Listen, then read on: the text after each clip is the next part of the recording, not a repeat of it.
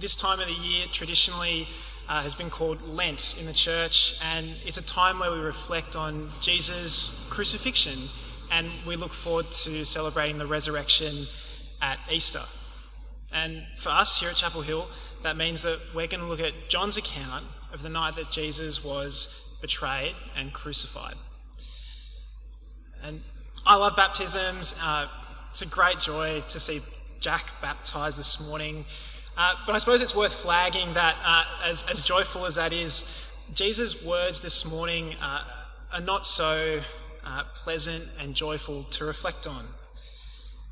We come into John's Gospel the night that Jesus was betrayed, and he sets the agenda for us when he tells our hearts not to be troubled. And he introduces the theme of fear. And I suppose I want to flag it at this point just to say that we're going to go through the valley. We all experience troubled hearts. We all feel darkness in our lives. We all feel restlessness, anxiety, fear, and dread. And we all need to come to terms with it. In our culture, we're highly attuned to the cancerousness of fear. We all know how a troubled heart can make your body sick. It can sour relationships. It can sap the joy and colour from life. It can make living life unbearable. When fear takes root, it just puts us out of joint. I'm sure you've noticed how being worried about something, it can affect how you physically feel. Or not caring for your body can actually impact your sense of well-being. Or the way that you can catch someone's stress who you love even though you're in no danger whatsoever. Troubled hearts, feeling fear and anxiety, they describe the experience of being out of harmony with our fellow humans, being out of harmony with God, and being out of harmony with creation, including our own bodies. But the interesting thing is, we live in a time that, all things considered, should be much less troubled than earlier times. We've never been richer, we've never been safer or healthier, but so often our hearts are still troubled. The story of fear is, it's a big theme in the Bible, and it comes in early on. As we Christians see it, God's not a neutral force. If we understand him rightly, God is the source of all good things. Marzi read Psalm 16 for us at the beginning of our service, and I think it puts it rightly when the psalmist says, "Apart from you, I have no good thing." In Genesis, you don't have to turn there, but Adam walked with God in the cool of the evening and talked with him as a friend. But after the fall, not only do humans die, not only do they hurt one another, but their own hearts also turn against them. It says in Genesis 1, "Then the man and his wife heard the sound of the Lord as he was walking in the garden in the cool of the day, and they hid from the Lord among the trees of the garden. But the Lord God called to the man, 'Where are you?' He answered, 'I heard you in the garden, and I was afraid, because I was naked, so I hid.'" Adam and Eve obviously had no need to hide from God. There was no shame before, but you can't put toothpaste back in the tube, and once fear is loose, it just seems like there's no getting it under control. One of the sad ironies of living in a fallen, broken world is that not only do things get logistically harder, humans die, childbirth is painful, crops fail, but we also fear and our hearts turn against us. We feel the tightness in our chest, the pain in the stomach, the pressure in your head, which often at bottom has no reason at all. Once we turn away from God's loving kindness, so often our hearts become troubled. And because of this, we often hurt others. And fear, we often put others down to build ourselves up. Fear can lead us to abuse others for our own financial security. Fear can mean that we give the cold shoulder to someone else who's hurting. I might reach out to someone, but I might get hurt. And so the next time I could reach out to someone, there's this fear that it might happen again. And it's much easier to ignore someone who's hurting than take the risk and make myself vulnerable to maybe getting hurt again. As Christians, our troubled hearts, we know, stems from the fear of God. If God is the source of all that is good, then to be far from him is to be in darkness that so often seems inescapable, a fear of what cannot be seen and may not even be there. It leads us to distrust others and to feel the anxiety that I'm not loved, that there is no one beside me, and that maybe I am actually alone. So where's the way out? Well, to experience God as fear is not something that we should be surprised at. It's a natural and right response to our state as sinners. We're victims and we're perpetrators in a sinful world. And to experience life so often as darkness and fear is not something I think we ought ever to expect to be free from. And in fact, to think that we ought to be is to ignore the reality of the world that we live in. We come into the story of John's Gospel as Jesus is telling his disciples not to be afraid. Jesus says, quite famously, I am the way, the truth, and the life. He's going to prepare a place for them and he'll prepare a place for us. He says that he'll protect us and he will never leave us. And it's comforting, isn't it? But look at verse 8 with me. Did you notice Philip's response? In verse 8, Philip says, Lord, show us the Father and that will be enough for us. Philip is sitting there and he hears Jesus and he's thinking, look, Jesus, I hear you say that. I'm hearing you say things are going to get hard. I mean, you said you're going to die. You're saying that one of us here is going to betray you. Can you give us something to get through this? If only God would crack the skies and come down like he did with the prophets of old. Then, thinks Philip, I would be comforted. If only there was a special appearance from God, a word in this time of trouble, maybe an explanation for what is happening, an encouraging word that God is still with us. Jesus, can you show us the Father? I don't know about you, but when I'm going through darkness, this is just what I want too. An experience of God in times of darkness, a moment where I know that I am not alone and that there is someone who will get me through this. But look at the following verse. Look at verse 9 with me. Jesus says to Philip, don't you know me, Philip? Even after I have been among you such a long time. Anyone who has seen me has seen the Father. How can you say, show us the Father? Jesus' response is simple and it's profound. You want to feel the presence of God? You want a special comfort in times of darkness? Well, you're looking at it. Jesus says in verse 10, don't you believe that I'm in the Father and that the Father is in me? The words I say to you, I do not speak on my own authority. Rather, it's the Father living in me who is doing his work. Believe me when I say that I'm in the Father and the Father is in me. Jesus' words and deeds here, they're literally God's revelation. The great claim that us Christians make is not that just fullness of life is found in worshipping God, but that we find it specifically in the person and work of Jesus. And now, just as a sidebar, you might be thinking, isn't that a bit exclusive? And you'd be right. The dominant way of thinking in our culture is that what's right for you is whatever you choose. I mean, isn't it exclusive and narrow-minded claims like this that are the problem? Don't they create divisions? Don't they position things as us and them? Don't they create all sorts of anxiety about whether or not we do have the truth?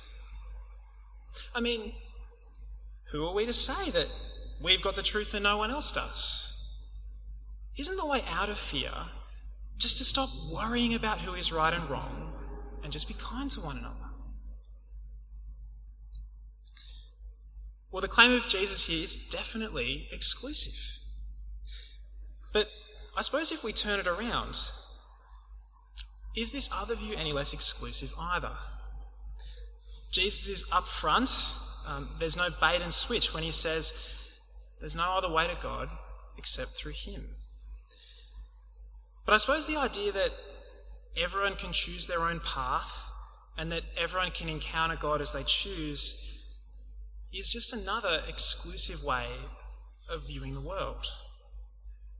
You might hold that view, and that's fine, but just be aware that in doing so, you're saying that everyone who disagrees with you is wrong.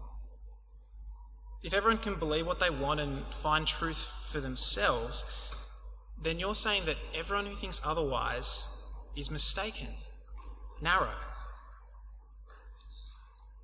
All we can do is take Jesus' words at face value and ask ourselves, is he right or is he wrong? Or to put it another way, I think the real question that's actually worth asking is, on what grounds can Jesus tell our hearts not to be troubled? I think that's the important question when it comes down to it. What difference does Jesus' teaching, his deeds, the cross, what does it do when my heart is troubled? After all, fear doesn't seem to discriminate. It affects the most pious believer, and it can spare the most selfish evildoer. And there's every chance that your experience, my experience of darkness may never change. We may continue to suffer despair and darkness and never find a way out. So what difference does it make?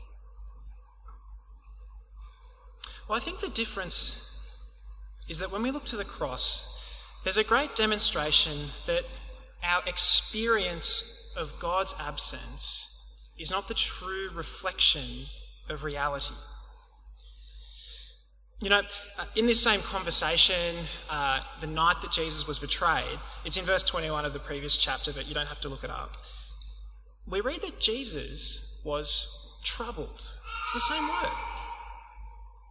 John speaks of Jesus being troubled 3 times in his gospel. Once when Lazarus died, once when Jesus was troubled, and once here in our passage. But let me ask you this, on what grounds should Jesus have had a troubled heart? On what grounds did Jesus merit a heart of fear before God? Jesus had no need to fear. In fact, he was constantly welcoming the vulnerable, the outcast, the sinner in a way that we never could because of the fear that holds us back. And unlike us, Jesus was with God in perfect harmony with his will. It says so in our passage this morning. Jesus had no need to fear being abandoned by God because Jesus had never turned from God.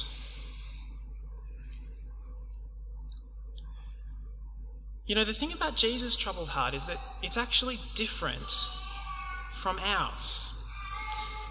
Not in terms of its realness, and our experience of darkness and fear is very real and very concrete.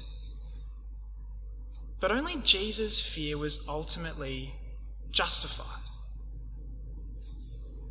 Jesus had no reason to fear, but he chose the dread of God on our behalf. And that means that even though our fear is relative and often disconnected from reality and completely meaningless, Jesus' fear was totally concrete and justified. At your worst moment and my worst moment, when we feel like we're drowning and we can't breathe, what that thing was a foretaste of what Jesus drank to the dregs. In our troubled hearts, we sense the dread of God, but only Jesus has actually experienced it. It's a funny way to put it, but in times of darkness, you have a view in part to what Jesus experienced in full. On the cross, Jesus was utterly alone, and the Father turned his face away. And there was no hyperbole when he cried out, "My God, why have you forsaken me?" But do you see what this means? There is a way out. The way out of fear is the way of the cross. Jesus' heart was troubled to the point of death in order that you might know that you are not alone. God chose not to forsake you. Jesus' heart was troubled more than we will ever understand because he experienced the full abandonment of God. And this is the demonstration that God loves us and will not abandon us. Knowing this, knowing Jesus' troubled heart, has the power not to free us from the experience of fear and darkness, but it does free us from the reality of being lost in a fear-stricken dog-eat-dog world where we tread on others to protect ourselves because we're so afraid. Because the thing is, if Jesus' death were meant to snatch us away and protect us ever from feeling darkness, then that would just be a victory for darkness, for fear. If Jesus' death was meant to cotton wool us in this life from any experience of pain or fear, then we wouldn't be free from fear.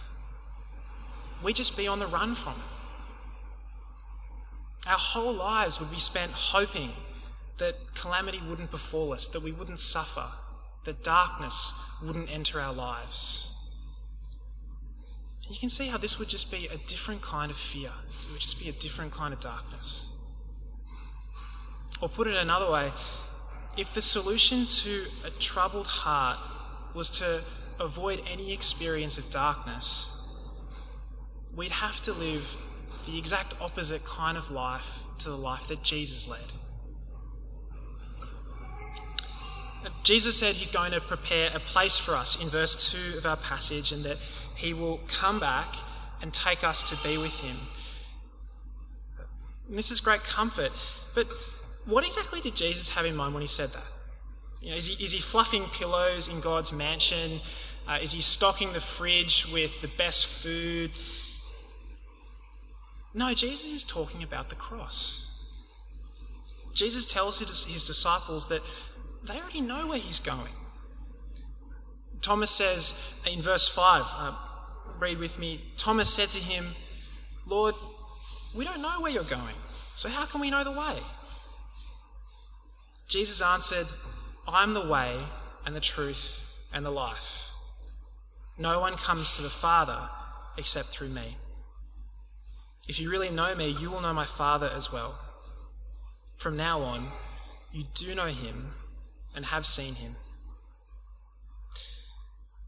The way of Jesus is the way to peace with God. And peace with God removes any grounds for fear that we might feel. But if we're going to embrace the way of Christ, then we need to realize that in a funny way, the way out of our troubled hearts is the way back in. It's the way of the cross. Jesus is the way, the truth, and the life, but we shouldn't miss the dark irony of what Jesus is saying here. I mean, what's going to happen over the next 48 hours? Jesus is the way to God because he was abandoned by God. He is the truth because he was the innocent one counted as guilty. And he is life because the man who in no way deserved death, only a matter of hours later would hang on a tree. Jesus offers us a way out of the darkness of this world, but the great reveal is that in order to know God, we are called to take up the way of the cross too. The way out is the way back in. And so the solution to my worry and my fear is not to try to feel better about my life. That's not my life's purpose, and that's not your life's purpose. And anyone who tells you otherwise is leading you down the wrong path. You know, you see this in the kind of people who treat the people around them like dirt, all for the sake of the well-being of their own life. I do that all the time. In order to preserve our sense of well-being, our sense of mindfulness, we so often refuse to shoulder the pain that someone else is feeling. And it can lead us into all sorts of cruelty when we reject the pain of others because of the fear that we might somehow be contaminated by the darkness that they are going through. Even if it doesn't take away the darkness in our life, do you see what difference the cross makes to our troubled hearts? If I'm loved, I don't have to worry about letting the darkness in. We can go through the valley with other people because we know that the love of Christ is sufficient for us. And when we go through the valley ourselves, we don't have to worry about finding happiness or peace. We don't have to think that something has gone horribly wrong because I'm feeling darkness. There is a deeper reality. And this means that even in our own darkness, we can reach out to others in love. Jesus experienced the reality of what we fear so that we might know that it will never happen to those who belong to him. Look at verse 12 with me. Jesus says, "Very truly I tell you, whoever believes in me will do the works I have been doing, and they will do even greater things than these, because I am going to the Father. And I will do whatever you ask in my name, so that the Father may be glorified in the Son. You may ask me for anything in my name, and I will do it." Now the key phrase is "in my name." What are Jesus' works? What is the essence of the name of Jesus? It's whatever happens along the way of the cross. Jesus never promises us whatever serves our well-being. On the contrary, Jesus promises whatever is necessary for us to embody the way of the cross in our own lives. Our fear is not eradicated, but it is transformed. Instead of running from darkness in this world, we can be light. And Jesus promises us that he will always give us what we need to walk this road. Jesus went to the Father and has a place prepared for all those who call upon him. And so our life now is not a life spent conquering fear, but having our affliction transformed so that instead of reacting to hatred and fear with more of the same, we can respond with love. If others don't seem to like you or respect you, there is a place prepared for you. If your safety, if your financial security is threatened, there is a place prepared for you. If you never feel accepted or understood, when you are sick and when you are dying and all the good things of this life are taken away, there is a place prepared for you. The way out of our troubled hearts is the way of the cross. Only the cross offers us a reality deeper than our experience of fear.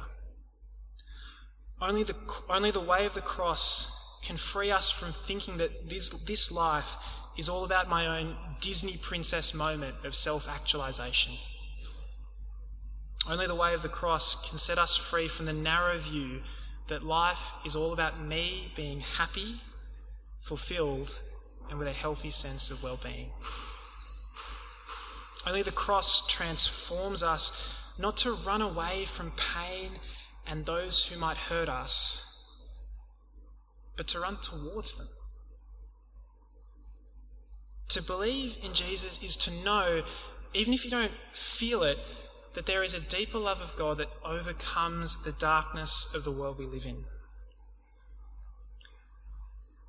The person and the work of Jesus was a demonstration of how freedom from the reality of fear means that we can love the stranger, the outcast, the sinner, the person who makes you feel uncomfortable and afraid.